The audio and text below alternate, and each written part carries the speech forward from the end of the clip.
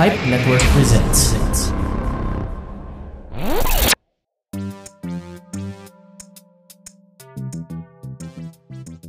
Hi! Welcome back to the Atty Chat Show. This topic is the last one for our second season. But rest assured, we will be back for another round of truly informative topics next year. Kaya nagpapasalamat kami sa inyong suporta mga kataks. And I hope to see you all again in the next season. Meantime, keep sending your questions and I will still be answering them. Anyways, for our last episode, I am going to talk about annulment of marriage. Meron kasing nagtanong sa akin kung nag-handle daw ba ako ng annulment cases. So I said yes. Then she asked me, Attorney, mga magkano ba abutin pag magpapa-annul ng marriage?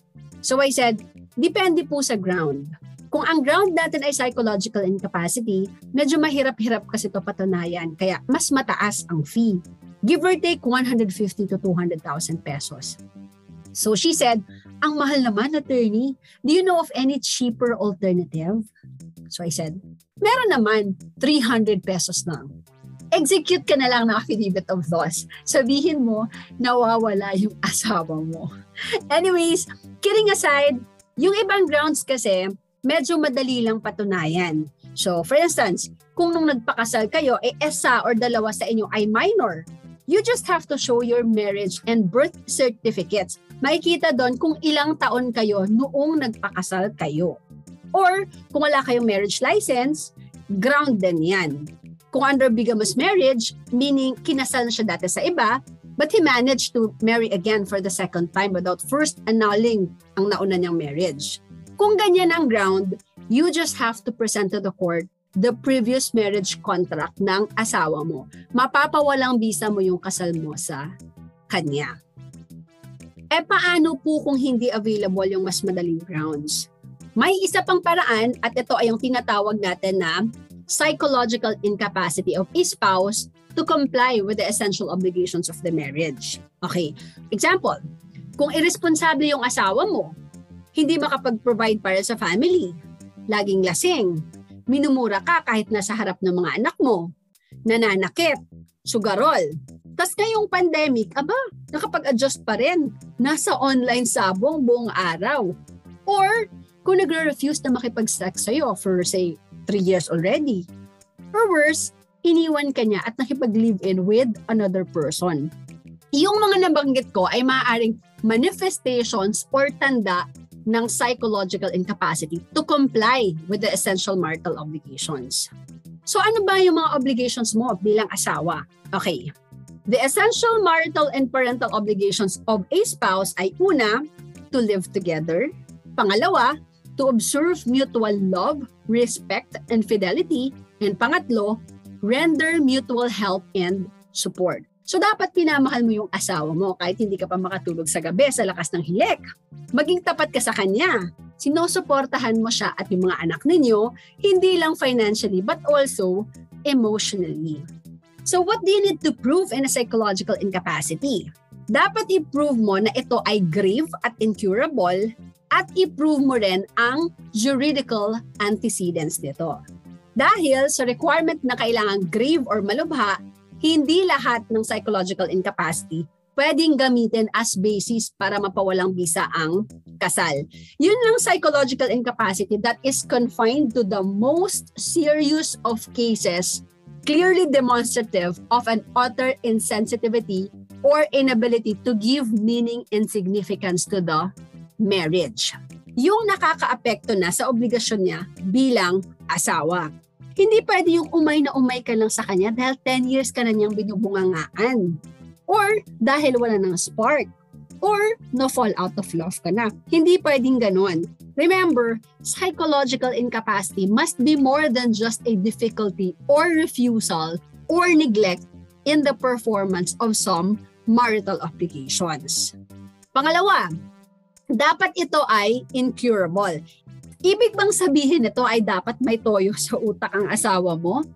Hindi rin.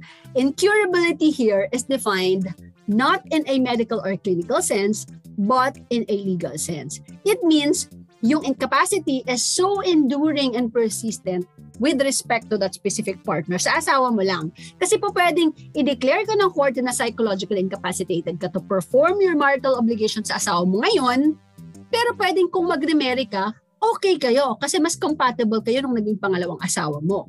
It contemplates a situation kung saan ang personality structures ng mag-asawa are so incompatible and antagonistic na talagang magli-lead sa breakdown ng marriage. Dapat ma-establish yung psychological anomaly or incongruity ng mag-asawa sa isa't isa. Okay. Ang third requirement ay kailangan mong patunayan na itong psychological incapacity ay na-develop na ng asawa mo bago pa kayo ikinasal. Kailangan mong balikan yung formative years ng spouse mo. Paano ba siya pinalaki ng magulang niya? May naging traumatic experience ba siya? Ano ba ang environment na kinalakihan niya? Halimbawa, nung kabataan pa ng asawa mo ay nakikita niya ang kanyang mga magulang, sadyang tamad talaga. Babaero, lasenggo, nambubugbog at walang respeto sa asawa. Ang mga ito ay maaaring nakaapekto sa kanya psychologically. Or anong klase bang mga barkada meron siya? Maaaring may kinalaman din ito. Kailangan bang clinical psychologist ang magpatunay sa third requirement? Not necessarily. Hindi kailangan dahil ayon sa isang recent decision ng Supreme Court, ang psychological incapacity need not be scientifically or medically proven. The proof required for this need not be given by an expert. Ordinary witnesses tulad ng common friends ninyo or parents ninyo na nakakakilala sa inyo bago pa man kayo ikasal may testify on behaviors that they have consistently observed from the incapacitated spouse. Dahil ang finding ng psychological incapacity ay pertaining lang to a person's marriage with a specific person. Kaya kahit na-declare ng korte na walang bisa ang kasal dahil nga psychologically incapacitated siya, pwede pa rin siyang magpakasal ulit at posibleng hindi psychologically incapacitated sa pangalawang asawa niya. Okay. Ang isang tao kasi na may psychological incapacity can still interact with society. He can still find a job and be very good at it. He can still be in a relationship. Pero once na ikinasal na siya at kung ang mga traits niyang ito ay nakaapekto na sa obligasyon niya bilang asawa, that's the time na magagamit na siya as a ground para mapawalang bisa ang kasal. So, sa nagtanong sa akin last time kung paano ko mapapatunayan na psychologically incapacitated ako tas currently employed ako, will that affect my employment? Okay, bago natin sagutin yan, let's have a short break muna.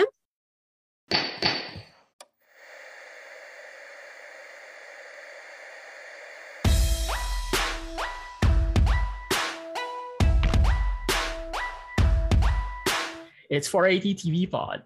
5 Network's 480-second TV After Show Podcast. I'm Patrick of Rule 20 Podcast. And I'm Mark from Quantox the Podcast. This season, Netflix Cowboy Bebop. Tune in every Sunday for a new episode whenever you get your podcasts. 480 TV Pod. From 5 Network. And I'm back. Before we proceed, if you like our show, please consider using the show's Lazada links when doing your online shopping. You can also buy us coffee. Just click the link in the description. So paano nga kung mapatunayan na psychologically incapacitated ka at currently employed ka? Will it affect your employment? Hindi po. Ang psychological incapacity ay patungkol lang sa obligasyon ng isang asawa sa kanyang kabiyak at anak. Wala itong kinalaman sa trabaho. Pwede ka lang matanggal sa trabaho for just and authorized causes per the Labor Code of the Philippines. Okay? So, sa tanong na gaano katagal bago matapos yung kaso, depende. Meron akong case sa Manila in a span of 1 year natapos yung case. Pero may iba namang course na because of unavoidable postponements, kaya medyo nagtagal. Inabot ng about 2 years more or less. Depende din kasi. Kung magpa-participate pa yung spouse mo, bibigyan din siya ng chance niya to present his evidence para kontrahin ang petition mo. So additional hearing dates yon. Magtatagal. May iba naman, hindi na nagpa-participate sa case. Kaya, yung petitioner lang ang magpa-present. Iiksi yung trial dates. Okay? That's it. Kung meron pa kayong topic na gusto nyo ma-discuss natin in the next season, please go to the Atty. Show Facebook page. Join us there. You can post your questions and I will try to answer them. If you feel like na-enlighten kayo because of this episode, please do invite your friends to join the page as well para madami tayong ma-educate. For more updates in the Attorney Chat Show, please like the Pipe Network Facebook page. And then lahat ng mga previous episodes natin, you can listen to them over and over. Thank you!